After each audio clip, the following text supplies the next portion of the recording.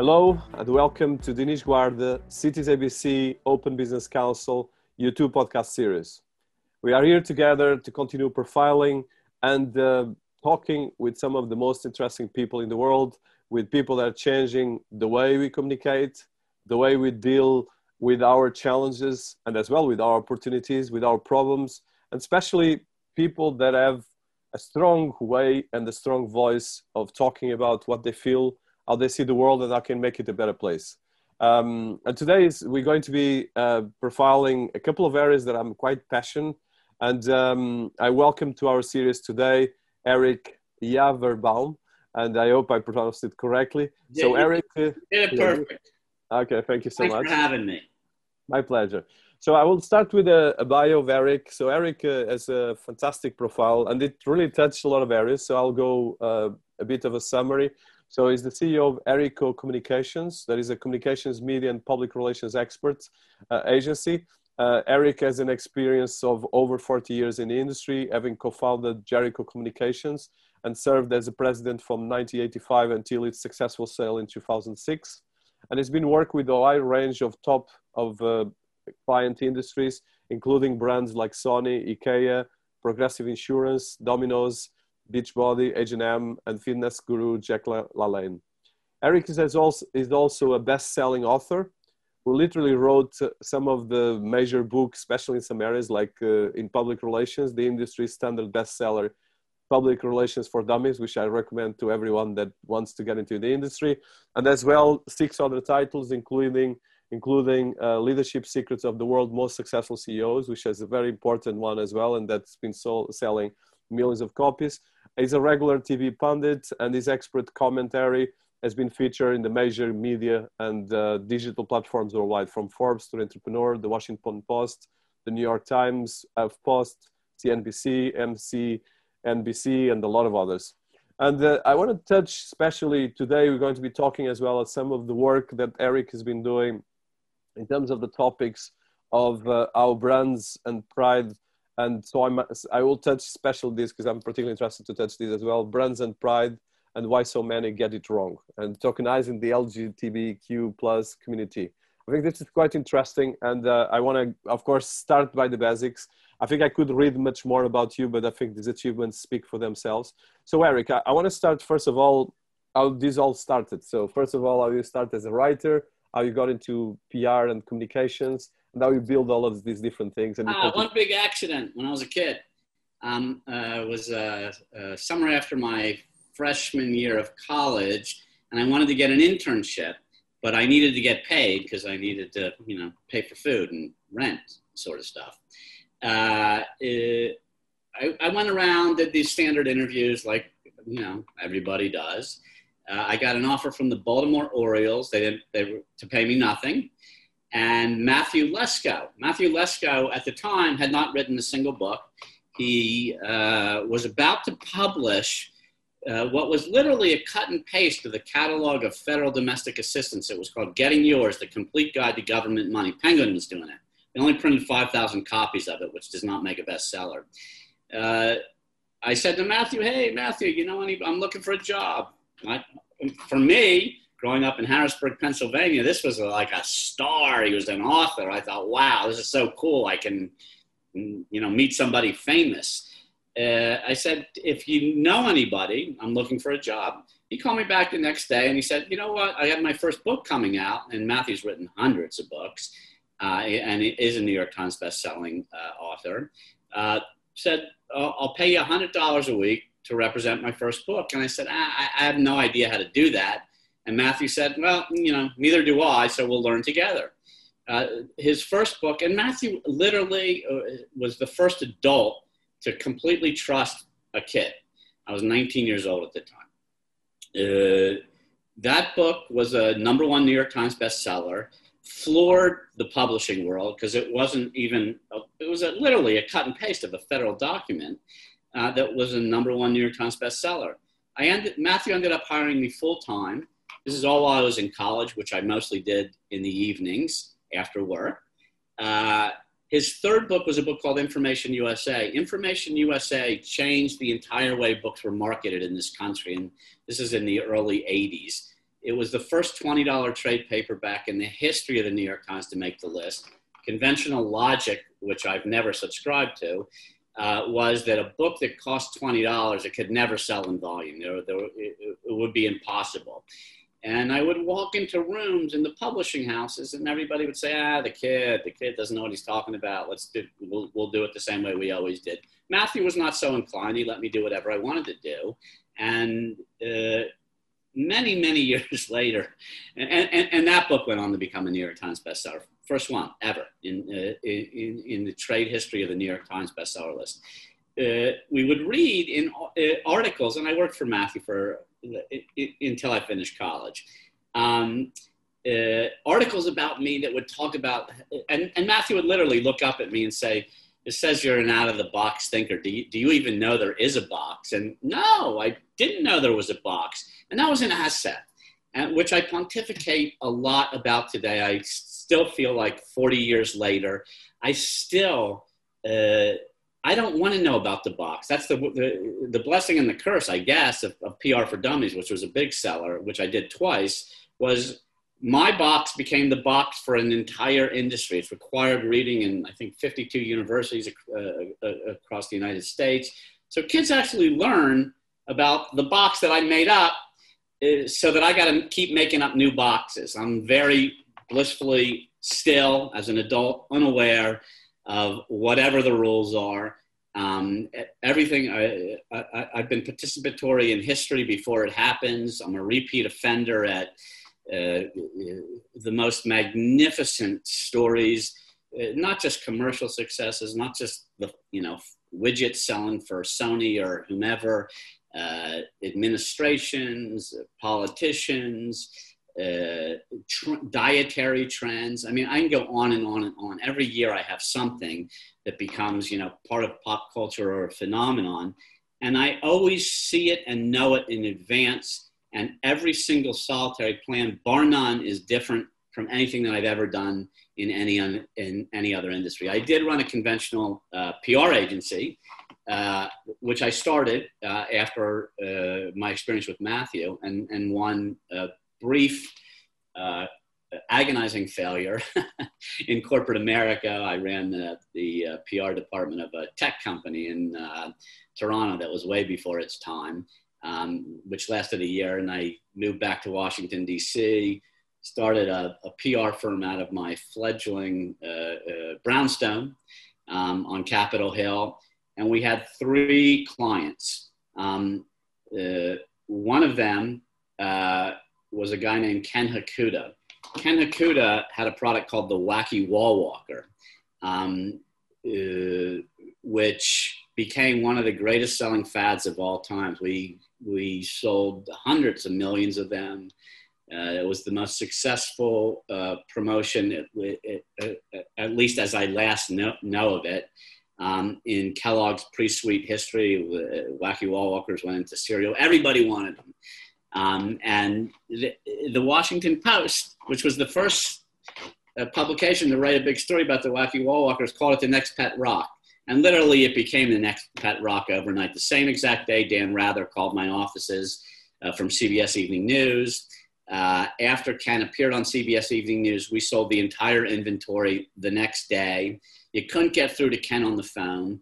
I drove over to his house. He lived in DC at the time. I still do work with his family for years. I'm doing maybe the greatest project of my career right now with one of his sons.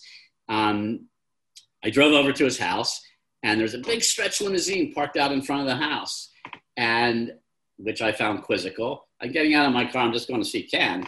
I don't know anything that's happened, let alone the entire. You can't get wall walkers out of the blue overnight. And the window rolls down of the limo that's parked out in front of his home. It's Malcolm Forbes.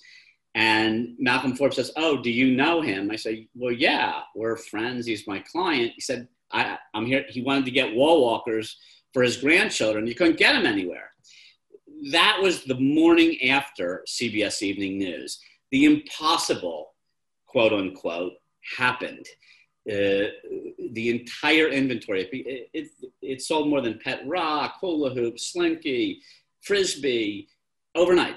And we represented Ken and multiple endeavors that he did over the course of decades as a result of that success, that particular day, which was 89 days in the making and supposed to be impossible. And in my youthful brain, I didn't know about impossible. I didn't know there was such a thing as a mountain that was too high to climb. And I would have to say that, you know, I've raised generations of PR practitioners and communication specialists who think exactly like me. There is no such thing as impossible. If it can't be done, I definitely am interested. Wow, I love the story and I love your energy. And I think especially it's beautiful because it's interesting that I know I was not so lucky to find probably mentors like you, because that's a mentor that changed your life and someone very special. Oh, well, I have to say that my whole career is, I have to say thank you to my mentors. My first mentor was Henry Kissinger. And Kissinger said to me, and I have taught this for 40 years in media training. Kissinger said to me, and I'm still a kid too, and he's Henry Kissinger, Secretary of State, you know, worked in the Nixon administration, said to me that he used to go out in front of the White House press corps during Watergate, which is the first time really that the press had gone after a sitting U.S. president. And he would walk up to the podium and say, anybody have any questions for the answers I'm already giving? And I thought, wow, that's kind of cool. That's all, and that is what has become known as messaging in my industry, which I teach. Learned it from Henry Kissinger, my second mentor. My first mentor introduced me to Henry Kissinger. And, you know, modern day politicians, that's what literally what they do. They don't care about the questions. They will answer and bridge to the message, and the message is that's what we'll hear. Not what the question necessarily was. It's all about messaging. And, you know, fascinatingly enough, many years later, I became friends with Bob Woodward, who was the Washington Post writer who broke the Watergate story. And I said, hey, Bob, is that true? Did Kissinger really walk out in front of all? I mean, this is the most brilliant, you know, press in the country. They're covering the White House or the White House press corps. Did he really walk out in front of all of you and say, does anybody have any? So that was his sentence. We all knew it didn't matter what our questions were. Henry had his answers already that he would be saying no matter what the questions were. And if you watch modern day politics, which is, you know, somewhat of a shame, the questions that we're asking are never answered. But I took the application and Henry Kissinger's lessons and applied them to everything that I do successfully. It's really impressive. Well, first of all, that's two people that changed the 20th century, but it's great to look at this. So I want to touch that because that is something that I in the end of the day, I'm actually getting mentors now that I'm a bit older, but I was mentored to a lot of people as a teacher in business schools. And as well, one of the things that I always like is the idea of getting young people to work with the platform, which is a very important thing, especially, and now it's quite tricky with COVID as well. But I want to touch that because I love two things you mentioned in your first preamble of your career was that no mountains are impossible, which I love. It's kind of, I probably will do that my mantra as well in terms of language. And I think it's really important. So how did you, first of all, I would like to go to the nitty gritty because of course, PR, it's a massive thing and there's been always a massive thing from the empires, from Roman Empire to now, the PR has been always having different names, different things. But of course, you've been formatting that, especially the way your book and the books that have been associated. So can you tell us a bit about that work and how do you see PR and all the different journeys? Look, you know, I'm no longer the kid in the room. Now I'm the old guy in the room. I sold my first agency, which was a traditional PR agency, before I started the one that I'm running now, which I am loving. I do not consider this working for a living. I love what I do. And that's what everybody should. If you're a kid, find something that you love. Don't work for a living. You don't have to. Find something. If you're passionate about it, it's not work. I have 15 years of a run here, doing extraordinary work that I absolutely love. It's not work. It's a passion. When I sold my first traditional agency, I sold to Wall Street, which I had zero experience working for. And I went to be a managing partner, in a Wall Street holding company, and learned a lot. nothing that I thought it was great the first day. I was like, wow, look at my office. Who's giving me my paychecks? I have all this money out of the blue because I had sold my agent. Not out of the blue. It was 20 years in the making. And the offices were nice. I had thousands of people that worked for me. I'm good with hundreds. Thousands was a different league for me. And so was Wall Street and Wall Street's expectations and my role. And one of the things that you have to do, or I had to do, it's probably, I'm sure it's standard, is present my business plan in my second year. My business plan was all predicated on the proliferation of digital and social media. It was long before digital and social media. I knew that information dissemination was going to change. I knew the ground was already shaking under our feet. A jury of my peers, and I say a jury of my peers because it was people that were my age. I was in my 40s at the time. After my presentation, which I thought was absolutely brilliant, and I was one step ahead of the world in information dissemination, everybody shook their head and said, nah, that's never happening. And that's never happening. I literally said in that presentation, somebody will tweet their way into the White House. Somebody will lose a presidential election because their emails, everything that happened. They said no. And I knew that if I stuck around, which I could have done, I could have been done. I had a very nice payday. I got a very nice paycheck every other week. I didn't have to do anything again in my life. I knew I would be irrelevant in the profession that I love so much. So I left. And I started the agency that I run now. We have literally, I don't know, we climb at least one mountain a year that we're not supposed to be able to climb. We're involved in projects that change the trajectory of history. In between, I'm writing my 8th book right now on leadership, on public relations. In between, I worked on in between leaving and starting the agency that I'm running now, I worked on the transition team between Bush and Obama, which was incredibly insightful. Also something I didn't want to do. And I'm just loving what I do now. Show me a really high, I don't think you're going to get any higher of a mountain than the one I'm climbing up right now, but I'm game if you got one. I don't know what to say. It's really amazing. So from someone that went through some of these biggest organizations in the planet and work on these different things. So I want to touch first this, how do you see like you mentioned, someone that tweeted to the White House, we had that, the email was before. And of course, now we have the social media and the blockchain and the crypto and the tokenization as well. So yeah, there's an interesting thing, which for me was impossible to miss. I'm a news junkie. And in my old office, I had 8 television screens on the wall. That's what I faced. I watched every network.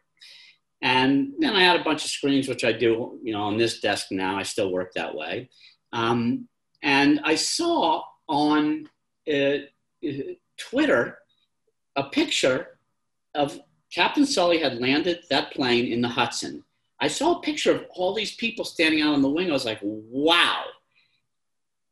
8 minutes later, I see it on CNN, 8 minutes later. I knew at that moment that Twitter was going to be a match that lit up a news cycle. And look what happened with Twitter. And, now TikTok, Facebook, Instagram, there's so many more to come. It's just a different landscape now.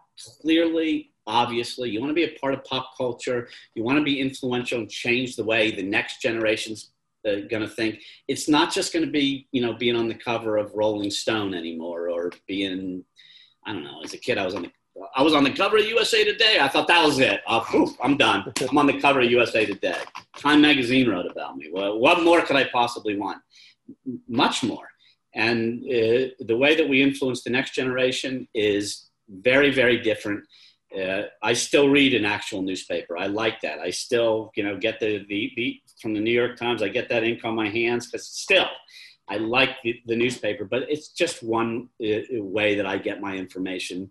I believe in surround sound. If you want to get accurate information, you pick and choose who you want to get your information from, and then you decide what you think is accurate and what's not.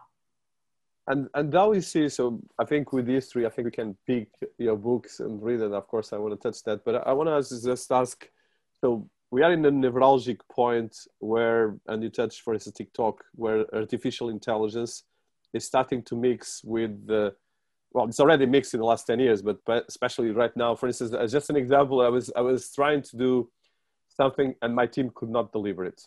So I started researching tools online and I found an AI tool that did in 5 minutes what my team of 10 people could not do in days or weeks. Yeah. And of course, this is going to have a massive stuff, but especially on PR, this is going to be, and of course, the last presidential elections was actually manipulated in a lot of different ways. And I don't want to go into politics, but how do you see this neuralgic point? Because I think right now this can go really in a kind of, if you use film, a bit of Blade Runner, or a bit more Star Trek that is more positive. So how do you see this, especially someone that has been on so much high profile PR and communication campaigns and as well strategies? Well, the thing about, information is that while the new world is going to throw out the old world way of information, when I'm in a magazine or I'm in a newspaper, it ripples all over the internet. It's the same for my clients. Like if you don't want to be in USA Today or you don't want to be in the Wall Street Journal, to me it's short-sighted, because when you are, like I have a piece coming out in USA Today, it will literally be a boomerang all over the internet for 24 hours. So I will see it forever. And I always quote Churchill: "History will be kind to me, for I intend to write it." Google me, you won't believe it. I mean, the only person who does it is my mom, but you won't believe it. I was in Forbes yesterday. Part of that is control. Part of it is because publications are actually interested in my perspective, my point of reference. But I'm in Forbes. It ripples all over the place. God knows how many calls I got today or yesterday from that. Not because I was, look, I was also one of the original Huffington Post bloggers. That was a big deal. I was cutting edge when I was doing that. Nobody was like, what's a blogger? It's like something you should be thinking about. And then also goes back, over a decade ago. I think that so information is coming from a variety of sources, old school, new school. I say the magic is in the gray zone where they collide. That's where viral actually happens. Unless you can TikTok and sing and dance, which I can't do either. But now we come into a world where we got artificial intelligence developing at warp speed, literally, because it's feeding upon itself. Blockchain technology, which is not really understood by so many people. Decentralized currency. I'm very bullish on decentralized currency. I don't know which one it's going to be, but there will be decentralized currency. I'm very bullish on blockchain. I think that blockchain will change all sorts of things that we do. And I'm a little worried about artificial intelligence. And I'm a little worried about my cell phone. Because when I get up in the morning, my cell phone tells me it's raining on the route that you're taking and take a different route. I'm saying, how do you even know where I'm going? Listen to this song because you love this song. And by the way, did you see this, sweatshirt? Everything. And my phone literally and technology is directing me from information that it's collecting. There's something called, which everybody should be aware of. If you want to be participatory, you got a cell phone, you're already participating. You might not know it. As soon as you download an app and you check terms and conditions, you have opted in for giving away everything. As soon as you check the box. Very few people, if any, read terms and conditions, because I just want my whatever app. I'm not reading all those pages. I'm not a lawyer. Not to mention, it's too many pages to read. I don't like reading. I didn't like reading bills in Congress. I don't like reading contracts that I'm involved in. I'm definitely not reading terms and conditions. I check the box.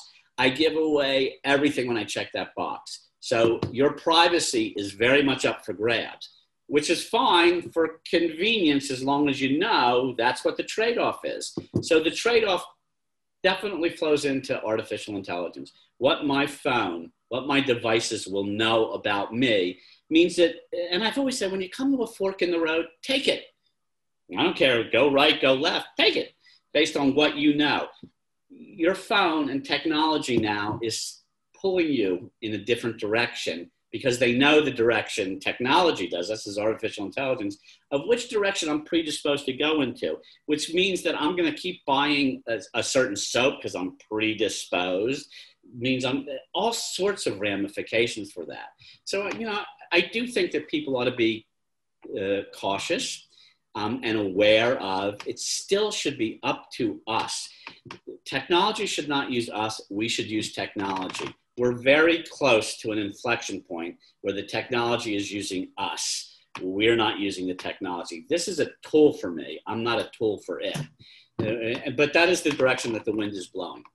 Yeah, and then this becomes more powerful when it comes to PR. So you mentioned, I want to touch two things. So in your book, PR, of course, you create a wave of understanding, first, the importance of PR, because of course, PR has been always, at least until the internet, has been much more something that only politicians or big corporations could afford and work. But now everyone is partly, and your book was partly successful, besides other reasons, but as well, you democratize the importance of PR and understanding of PR.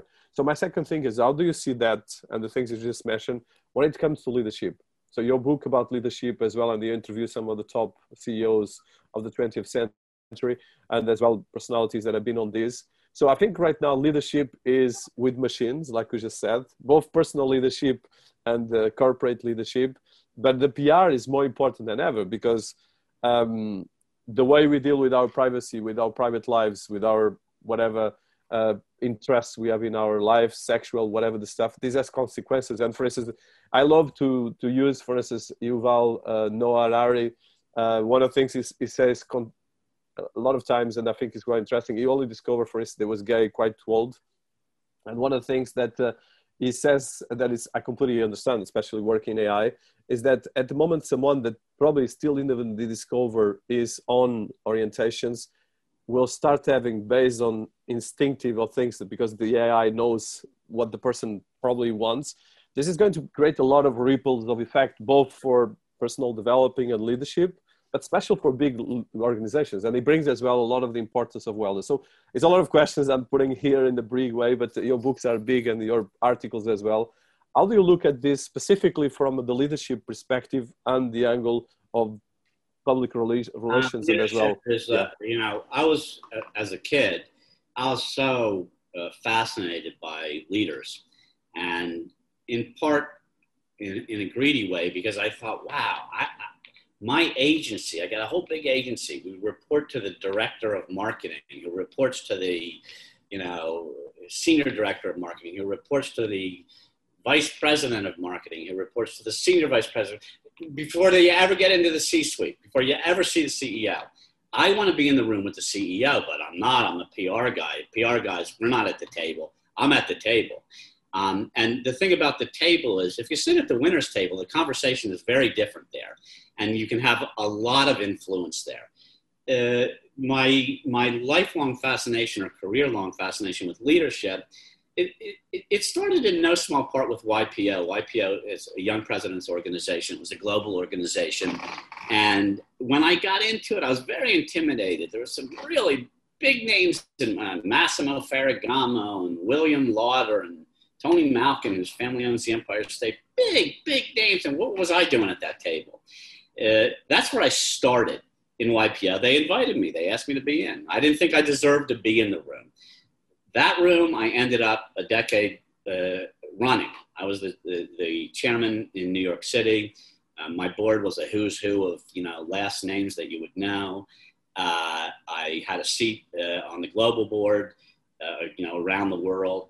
And Leadership Secrets, which was my biggest book, or at least sales-wise, was because I wanted to understand, what is it?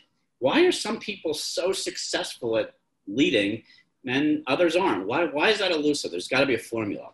And what I found, that particular book, which ends up Cold Down, we interviewed 140 people, or I interviewed 140 people. I cut it down to 100 people, all powerful, successful, well-known, big name leaders running. I mean, their corporations are like zip codes or countries unto themselves. Hundreds of thousands of people under their purview. And I asked them the same All of them. I asked them the same 4 questions, and every chapter was based on those 4 questions. And then it had to go through, all sorts of, their own legal department. So everything got a little bit rewritten. But it was fascinating to me to be in the presence of historical greatness, leaders who had this incredible influence and were willing to talk to me and I could go to have dinner at their house, see how they live, be inside of their lives. And, my net takeaway from all of my exposure to the greatest leaders, this includes presidents, it includes kings, it includes, chairmen of the largest corporations, in the world, is leadership is in part learned, and it's in part instinctual. And one of the things that, growing up as a kid, I do a lot of business or a lot of work in sports and in football in particular. But with the biggest names in the game is, and we got to see this for better or for worse in the pandemic. Nobody got a chance to plan. How do I want you to see me today? I had to react. I don't mean I mean everybody. And instinctually, you could see who people were. It's in the most extraordinary situations. I was in a previous life, and my agency known for my crisis work. If there was a fire, you absolutely want to. You walk in the middle of that fire with me. Every single solitary time, we all walk out unscathed. Nobody gets burned. Always with me. And that's what I was known for. In the good old days, although I would say that people still would say that about me today. I mean, the article in Forbes that I referenced is about the G7 summit. But, my instincts, I was a point guard on a basketball team growing up. I ran the offense. I wasn't the best player on the team. I wasn't even close to the best player on the team. But I was good at orchestrating everybody into being a team, and we were better because of it. I'm still a point guard. That's literally what I still do to this very day. I am definitely, if I'm not the dumbest one in the room, I'm in the wrong room every single solitary day. I surround myself by greatness. Every kid or adult, they would beg to differ. They think they're adults. Until you're 40, And the first 50 years were the hardest for me, definitely. After that, it's been great. What they do, I get all the credit. I'm the guy who's in the news all the time. It's them. It's not me.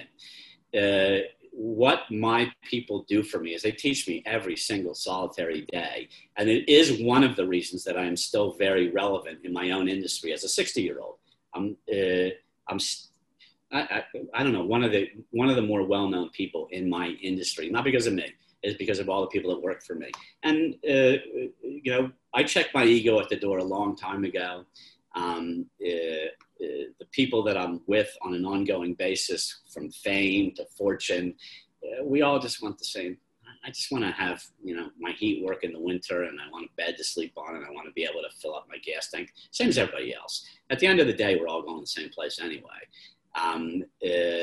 If you treat people accordingly, if you have empathy, if you have the ability to see life through the lens of the person that you're talking to, you have a much more constructive and productive relationship.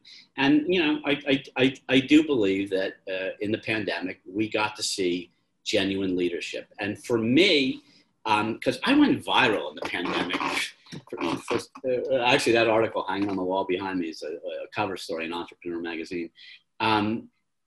Ironically, I spent my entire life crafting my success stories, which are, aplenty. My health and fitness regimen, aplenty. I mean, I can go on and on. Not being the sick guy in bed, which is what that picture is, that ran all over the world.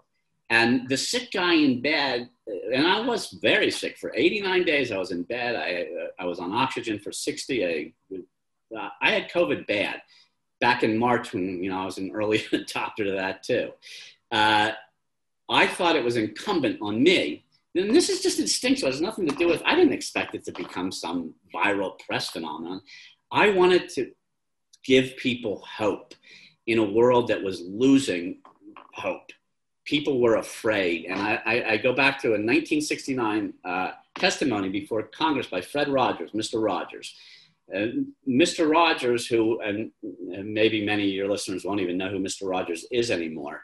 Mr. Rogers is the reason he had a very successful television show on PBS. He's the reason that there is a PBS.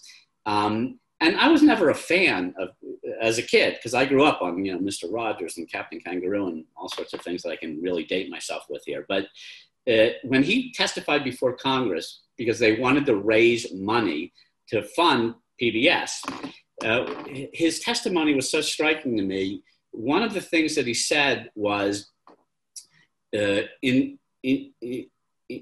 times of difficulty, if you look for the helpers, you'll know there's hope. If you know there's hope, the day's definitely better. I wanted to provide people with hope. I wanted everybody, I knew I was going to survive COVID for no other reason than that's me. I know that in my life, everything always works out. It always does. I count on that. I'm a repeat offender. It always works out, including with an illness that I absolutely had no control over. And people, it resonated with people. I was viewed as a helper while I was laying in bed with a piece of cardboard. But, I always say to people, you want to figure out your life, figure out what your worst day was. That was actually your best day. That's the day that changed you. And, if you're feeling like there's no way, I thought in the last year and a half, if you're feeling like there's no way, this would be a really good time to make one. And the whole magic of life is, how do you enjoy the space between where you are and wherever you might be going? Because, there's this illusion of control that we'd all love to have. It's an illusion. I have no control over I got control over this particular moment. And damn, if it's not a great moment, I'm getting every single solitary one of them. And I'm not saying that to be rah-rah or give a pep talk to anybody. It is how I live my life. I get 84,600 seconds in a day. So do you. You pick what you want to do with them. I'm getting all of them. I am maxing out on my moments. And, that resonates with people. We all worry about all sorts of things that never happen. And we forget about the moment that we're in. And that's really life-changing for me. And I think this authenticity and the focus is really important. And I understand that. I'm sorry to hear about your challenge with COVID, because a lot of people... Not a challenge. It was honestly, the book that I'm writing right now is called The Audacity of Silver Linings. It come out a year from January. That was the greatest silver lining of my entire life. That refreshed my perspective on breathing. Very underrated. If you're breathing right now, very underrated. That perspective, that refresher, I'd do it all again. No, it's really very special. So that brings me to one point, and you touched the importance of authenticity and trust, and as well faith on this thing. So one of the things that brought us at least to this interview, although we're talking about broader than this, was something that you're reflecting about the issues with the brand authenticity, and as well how brands are looking at initiatives like Pride. And it's a wave that everyone kind of wants to get in the wave because it's politically correct, but it brings a lot of things. And I think you mentioned in particular the challenges addressing a lot of major brands that are right now putting in their logos all these things related with being very pride friendly, gay friendly, whatever, but with most of them, of course, they have an history quite tricky, and to say less. So how do you see this, especially with your expertise in both leadership in PR, but as well, this shows the complexity of the world that we live in. So I would like to hear your views on this. Well, yeah, I mean, look, everybody's throwing a rainbow onto their logo now, as if that's doing something. Throw a rainbow onto your logo, but give money to the politician who has a completely contrary point of view. How authentic is that? How genuine is that? And look, that's complicated. It's like me saying, I pay for a loaf of bread. The guy who made the loaf of bread is a jerk, and I'm supporting the jerk who has different points of view about me. Am I not going to buy the bread? I like bread in my sandwich. It's complicated. This is not a simple issue, but I do believe that transparency, authenticity is important. You can't say one thing and do another. It's literally like parenting. Nothing I ever said, I did not tell my children one thing. I didn't give them nothing came out of my mouth that was a rule, that was a good idea, that they did. What they did is they mimicked me and my behavior. I live, they live. Surprise.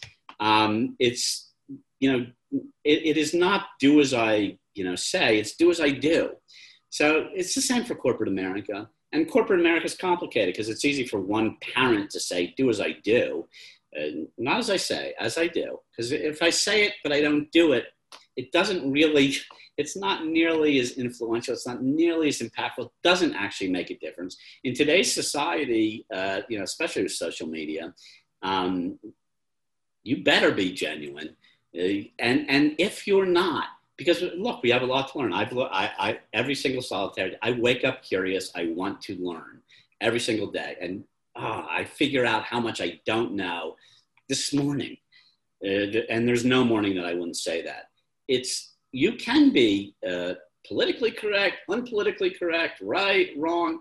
Learn, listen, try to see life through other people's lenses. And if you're not doing that, then you're being disingenuous to your rainbow that you're throwing on your logo while you're giving money in the other pocket, to contrary politicians, just as an example.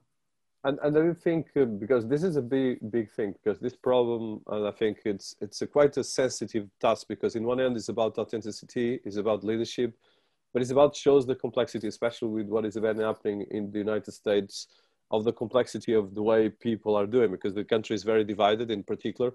But the big global brands right now are, in one end, very nervous to be on the waves, because of course, if you get, even if it's a small vertical or a big vertical of society that is very outspoken, it can actually backfire to you. But at the same time, they have to keep moving this. So from your leadership perspective, I'm particularly interested on that and your experience working on these brands. What would be the example or at least the guidelines that you give to startups or to leaders that want to learn how to cope with this? Because I think that's a lot of the things you've been doing is about teaching and educating and learning as well with these people. So how do you look at this? Because in the end of the day, I think the challenge is, okay, how can we do better and avoid these mistakes? If you walk into the same room I do and you're the dumbest one in the room, like I always am, you're definitely in the right room and you're definitely going to learn if you listen. And I promise, if you listen, you will learn. It doesn't matter who I'm ever with, ever. It doesn't matter. I'm very interested in learning. And you got to check your ego at the door. Check your IQ at the door, because it actually doesn't matter. When I say I'm the dumbest one in the room, it doesn't mean I'm not, I don't have a decent IQ. Obviously, something I've done in my career would be indicative of a bright guy. However, I do believe that I have so much more to learn. The older I get, the less I know. The world's changing rapidly, and be who you are. Be who you be you, I'm gonna be me. And I'm gonna be transparently me. And transparently me is a guy who has a lot to learn. I don't wanna impart my values on anybody else. That's up to each individual to decide. But I do believe that it's not a bad thought to consider that you still have a lot to learn. And yeah, I live in a very polarized country. We're also busy fighting amongst ourselves that a lot of time is being lost while we do that. And I care about my neighbor. That's it. I care about my neighbor. Whether it's my next door neighbor or somebody in another state or in the South or in the West, it doesn't matter. I care. And, I think the world could use a lot more of that. And I think we would all get along a lot better. And personally, I'm a liberal Democrat who was on Fox News for a decade. A liberal Democrat on Fox News on air for a decade. Do you know how, I'll call it intellectual friction on live television with my friends? they had a different point of view. I always felt like intelligent people, we can rub each other together, both of our very different intellects, and come up with greater answers. And I felt like we did that live on air on a network that would really frown on my own politics.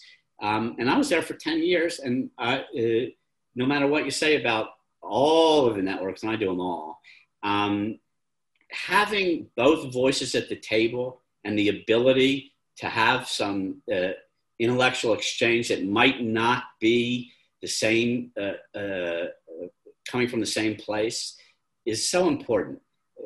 Hating each other, the violence in this country, the social unrest in this country, it's for me, it's very sad to see. I think the world has a long way to go. The United States certainly does. Completely with you, and then it's not easy, but I think like you said, and I think your example of being in a platform that might be not political related with some of your views, but as well keeping a voice, it's probably the most important thing. So I know that we're passing 1 hour and you have as well other things. So I would like to have a second take on this interview, but still I want one last question, because definitely I want a second take on this. So I'm actually the next one with more time, both from you. So the question last is, so you mentioned about your next book, The Audacity of Silver Linings, beautiful title, by the way, and The Scent of Optimism. So I think I'm always, although I'm very critical and always like to do a little different things, but can you tell us about this scent of optimism and the audacity of silver linings? It's really very poetic. It's all a matter of perspective. And this is not, I wasn't born this way. It's not just, I wasn't born, optimistic. I don't have that gene. I've learned through, a lot of trial and error and a lot of, difficult life circumstances. I literally wake up grateful. That's my perspective. Like, I'm breathing. Who knew? And if you are, same goes for you. And I so strongly believe, I do have a platform. People are interested to hear what I have to say. I think it's leadership's role, and I know this does not happen all over the world, to spread calm, not chaos. And I do think that people follow the leader. And if the leader is calm and the leader is optimistic and it's not bullshit, if it's real, it's contagious, just like that virus was. Same thing. And, the audacity of silver linings is just literally the way that I look at so many things in my life, including really horrific and difficult September 11, all sorts of difficult things in my life. What did I learn from them? Because that's where you learn. I started off the interview saying, whatever you say was your worst day actually was your best day. That's the day that you learn something, if you chose to. So you do have a choice every single solitary moment of the day, and this is what my book's about. You have a choice at how you're going to view this particular moment. You can look at it. People say, is the glass half full? Is the glass half empty? I say, shit, just refill the glass. What's the question all about? We only get to live once. That's it. One time, one go around. All of us were literally the same that way. You pick. How do you want to do it? You want to have a good time? You want to have a lousy time? You want to look at the glass one way or the other? It's totally your choice. My choice is I'm getting the minute. I'm getting the moment that I'm in. I'm not missing any. It's a limited offer for all of us. That's what my book's about.